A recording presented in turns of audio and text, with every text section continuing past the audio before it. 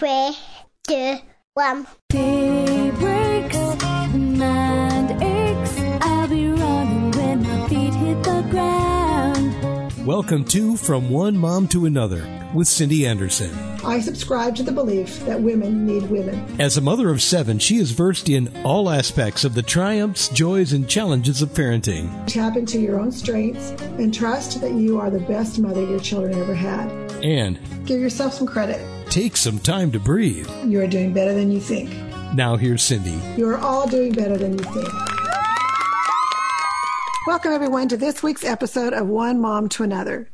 This week, Stephanie and I are going to explore the dangers of women using a worldly construct to determine how they think they are doing as mothers. We want to talk about the misconceptions around what we as women think makes a successful mother and how we can reframe our way of thinking. I want to start off by telling you about the time that I shut the day down. It was a summer day. Everybody got up on the wrong side of the bed, including myself. I was impatient with my kids. They were impatient with me. No one liked any of the meals that I had made. And around about 5 or 5:30 after dinner, someone said something that was the last straw. I called all my kids around and I announced that the day was over. We were shutting it down and all going to bed. You could imagine their reaction. What? I said, you're going to bed. And they said, what does that mean? Do we get our pajamas on? Yes, you get your pajamas on. Do we brush our teeth? If you're quick. But everyone, including myself, got on our pajamas and we went into bed. Okay, I remember that day. And what I mostly remember is staring out my bedroom window, sitting there in my pajamas, staring at the whole neighborhood still outside. It was so bright outside. Like there wasn't even a hint of dusk. It was summer, so there was probably 3 or 4 hours left of daylight left, yes. Okay, but I swear I heard a mom yell lunch was ready to her kid. So I don't want to be controversial, but I would like to clarify that I think it may have been earlier than 5 o'clock. There was an ice cream truck circling the but it was 5 o'clock and that's my story. But I will say, having survived the great bedtime shutdown of 89, as a mom now, I appreciate the genius of that move. And I have employed that same tactic on multiple occasions with my own kids. And I thought to myself, my mom's a genius. Well, I think I've been telling you that for years. And although I am thankful that now you see the genius of my ways, I use that day to determine my value or measurement as a mother. I went to bed that night feeling the day was a failure and that I had failed. The world loves to measure. Right now in our daily lives in 2020, we are measuring coronavirus stats, earthquakes, the size of meteors passing by the earth. There are many ways we use to measure or figure out the worth of something. A couple examples of the kind of constructs we use the first one might be comparison. We love to compare, determine what something is or isn't by setting it against an ideal or a fixed object. And secondly, we like to use qualifiers to determine if something is good or bad, pass or fail. Unfortunately, we use these same techniques to determine our stats as a mother. This past week, we compared the meteor that passed by Earth. According to Google, it was the size of a football field. We do the same things when it comes to comparing ourselves. One of the places we use to compare ourselves or determine our success is on social media. When we approach our social platforms with a motivation to compare, we often compare our worst to what we perceive as examples of perfection. I mean, they must be perfect, right? We conclude that because they have a picture to prove it. The problem is that we are not able to make an appropriate comparison. When you say a meteor is the size of a football field, it is a clear and concise picture. You have an accurate picture of both the meteor and the football field. But when we compare ourselves to someone else, the assumption that we are or should be the same is erroneous. We have different personalities and skills. The comparison causes us to draw conclusions about ourselves and someone else that may not be accurate. And so our comparison will never reveal a true measure. And motherhood without measurement means that we will all do things in our own way. Instead of looking at someone's post as an affirmation or a failure, look at it as a celebration of their unique talents and skills. You know, one time I went to a play date when my kids were a little bit younger, and there was a woman there who was, you know, friends of a friend that I didn't know very well. And my friend really wanted to highlight this woman's amazing ability to create these amazing birthday parties for her children, like from scratch. Oh, wow. So she was showing us pictures, and these were Pinterest-worthy pictures that she created all on her own. They were amazing. After they got done showing us the pictures, this woman started to apologize for being what the cool kids say, extra. And I remember being really struck by the fact that she was apologizing, and it really got me thinking. And I kind of learned 3 lessons from that experience. You know, first, I feel like it is totally okay to post things that we're proud of, that no one should have to apologize for posting, you know, on social media, things that really mean a lot to them. Right. And number 2, I think we should really cheer for those who work hard, you know, embrace their talents and create and celebrate their efforts with them, that we shouldn't feel less because of it. Right. And then the third thing I learned was not to compare your joys. So I do not love throwing birthday parties for my children of any kind, extravagant or simple. I literally pay my children to not throw a birthday party. They just take the cash instead. But Smart children. if I were to go on to social media and look at all these pictures of beautiful birthday parties, and if that was what I felt like I had to compare myself to, I would feel like a failure with every single picture. But I realized in that conversation with this woman, birthday parties aren't my joy. So I don't need to worry that I don't have that same drive or skill or talent. Right. That's right. And I think one thing that maybe will help us to stop comparing ourselves to others is the realization, tagging on to what you're saying, that women can be happy for each other and nurture in our own ways. Some nurture with fun, some, or experiences. Others nurture with food, the meals that they make. Some, like you're talking about, love to put together a big party. And others are more quiet nurturers. Maybe they nurture with books or science or music. The point is that we are all different, and we cannot compare ourselves to somebody else because there is no equal measure, because of our differences. So let's talk about the other ways that I talked about, using qualifiers to determine a pass, fail, or a good or bad.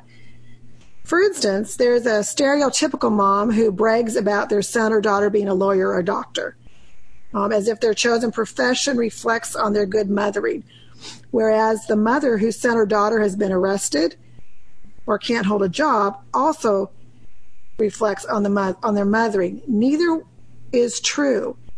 There is no qualifier in motherhood. I am just starting to get to the point in my motherhood journey where I'm learning that really the best thing that I really can do for my children is to unconditionally love them. I mean, I work hard to help them set, good expectations for their lives and teach them to be good citizens. But really, at the end of the day, what I truly want for my kids to know is that they are loved. And I feel like that is kind of finally understanding how to mother free from qualifiers. Yeah, that's right. That's, and I think it's really, I just want to add there that we all have our own circumstances in which we mother with our unique, and we all have our own unique struggles. So there's never going to be one metric system that works for all of us.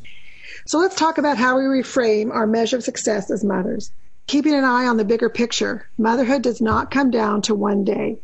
I thought I had scarred my kids for life the day I sent us all to bed. But after asking all the children about that day, the older ones like Stephanie had some funny takeaway with a better understanding as they became parents, and the rest were too young when it happened and they have no memory of it.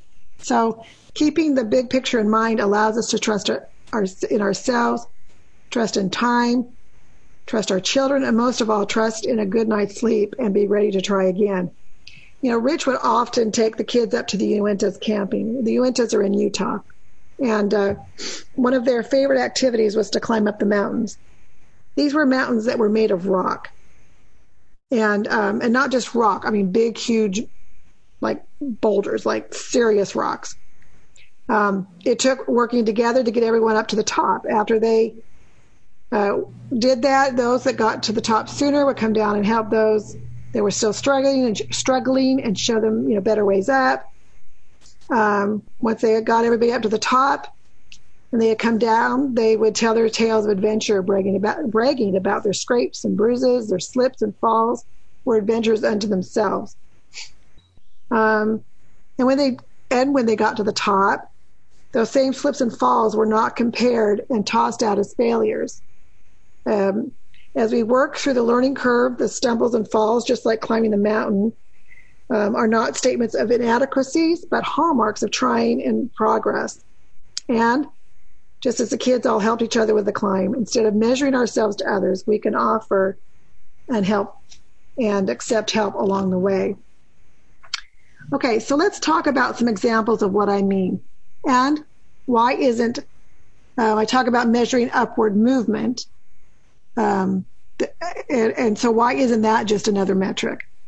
And I want to say, although motherhood on its own cannot be put into a worldly construct of measurement, it would be wrong to think that we would never need any room for improvement, education, or emphasis on the how and why we teach our children. Just as damaging as it is to feel like every day you fail, it is also damaging to not embrace opportunities for improvement. I would also say another danger, though, would be to equate having room for improvement with failure. Needing to improve, it means we're human, not bad moms. Right. As parents, we want to parent in a way that we feel good about. And so I think then we need to have, honest conversations with ourselves, about what we struggle with. And then we set goals to improve. And I think trying to improve should be equated with bravery and strength and love. Right. Maybe we do yell too much. Maybe we have circumstances with our children that take some additional learning. As we work through that learning curve, we will stumble and fall. And the key to climbing that mountain is that those falls and stumbles are not statements of inadequacies, but hallmarks of trying and progress. And yes, and it does take bravery and love. I think that's a really great way to phrase that. I think the key is to reframe our measure of success, focusing on the upward movement, goals, and purpose that you have for your family without the self-deprecating judgments along the way. And I think when we, kind of hearkening back to our talk about the social media and comparing joys, then when we stop comparing what gives one person joy to another and finding confidence and comfort in that, then we can really focus on what actually matters to us as a parent. I am a huge lecturer. I love to lecture my kids. I've got a lecture for almost every topic. And I started noticing that these lectures were not quite so effective. And I kept thinking, why are they still misbehaving? My lecture was amazing. I said some really intelligent things, and yet here we are still having to have these same lectures. I actually took a parenting class. And something that they stressed was children respond better when they feel listened to, when they have input on how a problem gets resolved. And when they become part of the solution. Right. I have been working really hard to listen to my children and to do a whole lot less talking. And so that's been my new goal, and it's been really hard. But that has become my focus as a parent that required a very honest conversation with myself and some new goals being set. Yeah, and I think I like the way you said that's become my focus. And I think this is really what I'm trying to say, too, is that that upward movement, it is not a perfection. It's just, are we moving? And right. If we stumble or fall and need some help, you took a parenting class, then that's what we need to do. And we can do that and not have it be a mark against our ability to mother. Right. Going back to the, I'm sorry, go ahead. There's no stigma in having room to improve. We are just trying to be, better parents. That's right. That's right. And so that's what I mean by that upward movement. We have our goals. We have our focus. We accept help along the way. Maybe we find somebody along the way, maybe once we've gone through something, that we can turn around and help somebody else. I have a lot of children that have anxiety issues, and I had to really learn how to parent differently. And then I would come across friends who were then starting to deal with those issues, and I was able to turn around and help them, and others, like others helped me. And I think that's, the key here as women and mothers, to set aside the self-judgment, set aside some sort of picture that we see for ourselves, or we think that we're supposed to be or supposed to do, and accept that and create this community of women with strengths and skills and talents that help all of us, get up that mountain. The only way to be the best mother you can be is to be yourself. Offer yourself to your children, to others, and be supportive of other mothers who do things differently than you do. If we are not measuring ourselves by comparison or qualifiers, we can mother with a new perspective.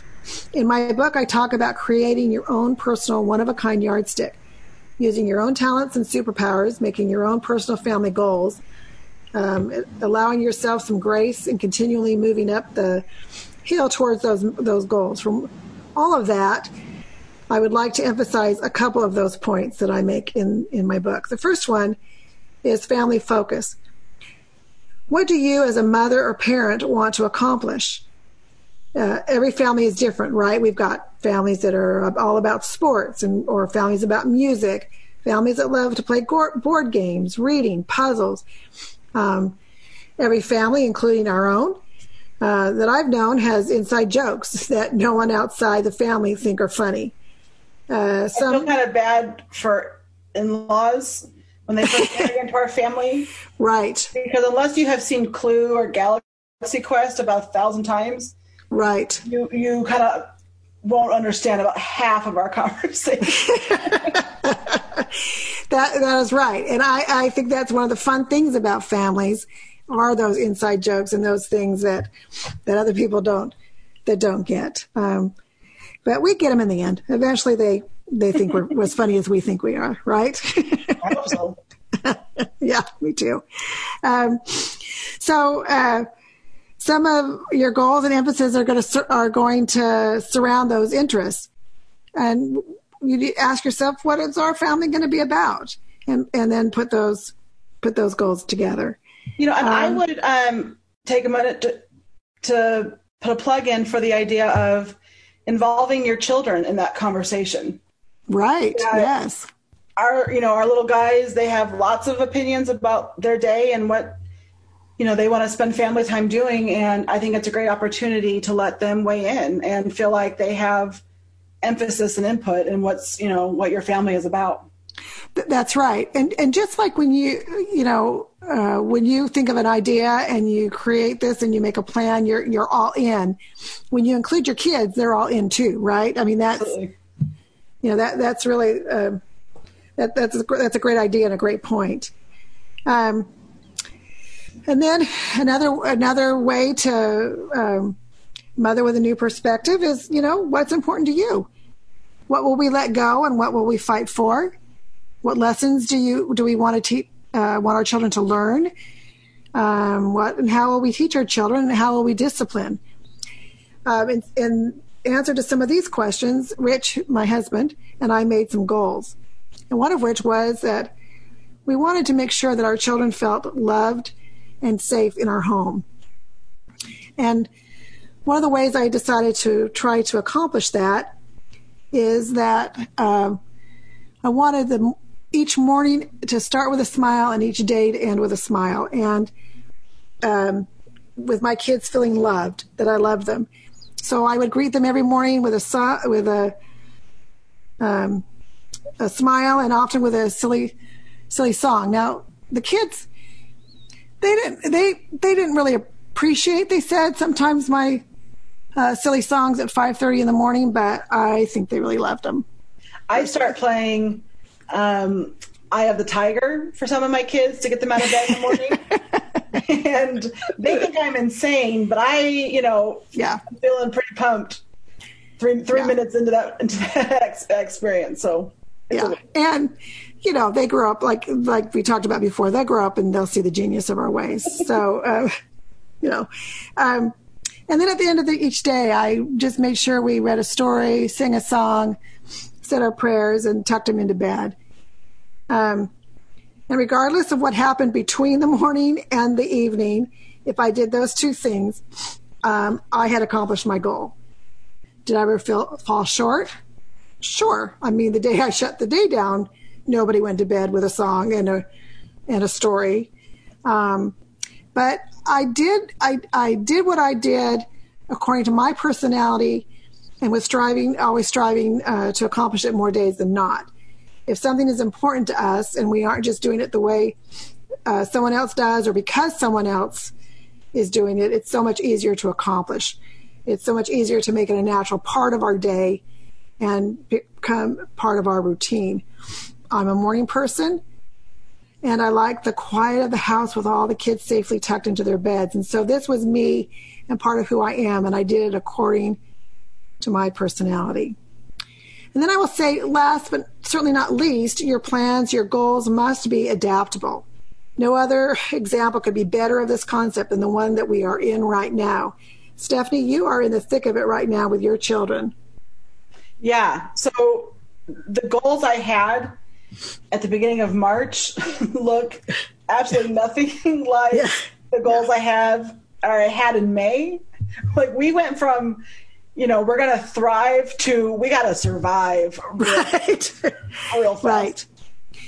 Yeah. And you had a senior, and so her year didn't go as planned. Right. We had to dig deep and figure out what our new family goals, our new normal was going to look like. We had to get creative about how we were going to, compensate for some of these, losses of things that my kids were looking forward to, like graduation ceremonies and proms. And, a lot of it just took some resilience, realizing that, hey, these kinds of things happen in life. But, a lot of it was sitting down together and saying, what are we going to do as a family to make this time, be positive? And once again, including those kids in that, in those decisions. Yeah, absolutely. Yeah. I think that the ability to adapt your plan to the circumstances around you is key in our ability to keep moving up that mountain. My instinct when life gets out of control or changes, what I try to do is exert more control, right? Like, if things are spiraling out of control, so I try to tighten it in a little tighter, trying to somehow just squeeze harder. That's right. If I just hold tight enough, this will work out. But if we do this, we break. It's not going to work. I love reading, but I loved an author called Dick Francis, and he wrote in one of his books, it was Long Shot, and his main character was a survival author. So he would do these survival books on how to survive different situations out in the wilderness and hunting, or just different things. But his main point, and I have remembered this tried to remember this and apply it my whole life, He said the key to success in any situation is to accept what has happened. For instance, if you're out in the wilderness and you break your leg and you panic and you're like, oh my goodness, why did this happen? How did this happen? I was just walking. What? This isn't fair. Well, pretty soon you bleed out and you die. Right. But if you say, oh my goodness, I have broken my leg and I've got to make a splint, I've got to stop the bleeding, then we are handling the emergency situation. And I think this is true in life. You know, oh my goodness, this event has occurred, and now how are we going to handle it? And so I think that certainly will help us be adaptable, because life doesn't know our plan. Certainly didn't know your plan in March, did it? And our kids don't always know our plan, and things are always going to happen that change it, and we've got to be ready to adapt and make those changes. So let's put aside all of our measuring. No more comparisons or qualifier. Let's look inside ourselves and draw on our own superpowers. Decide what is important to us and to our family, and then start moving up. Remember, accept help when needed, offer help when you can, and always keep an eye on the big picture and focus on what you have accomplished. That's it for today. Thank you for listening, and as always, you can find my podcast on webtalkradio.net or my website, onemomtoanother.com. My book, One Mom to Another, is available on Amazon. For myself and Stephanie, have a great day, and remember, you are doing better than you think. I need some heart.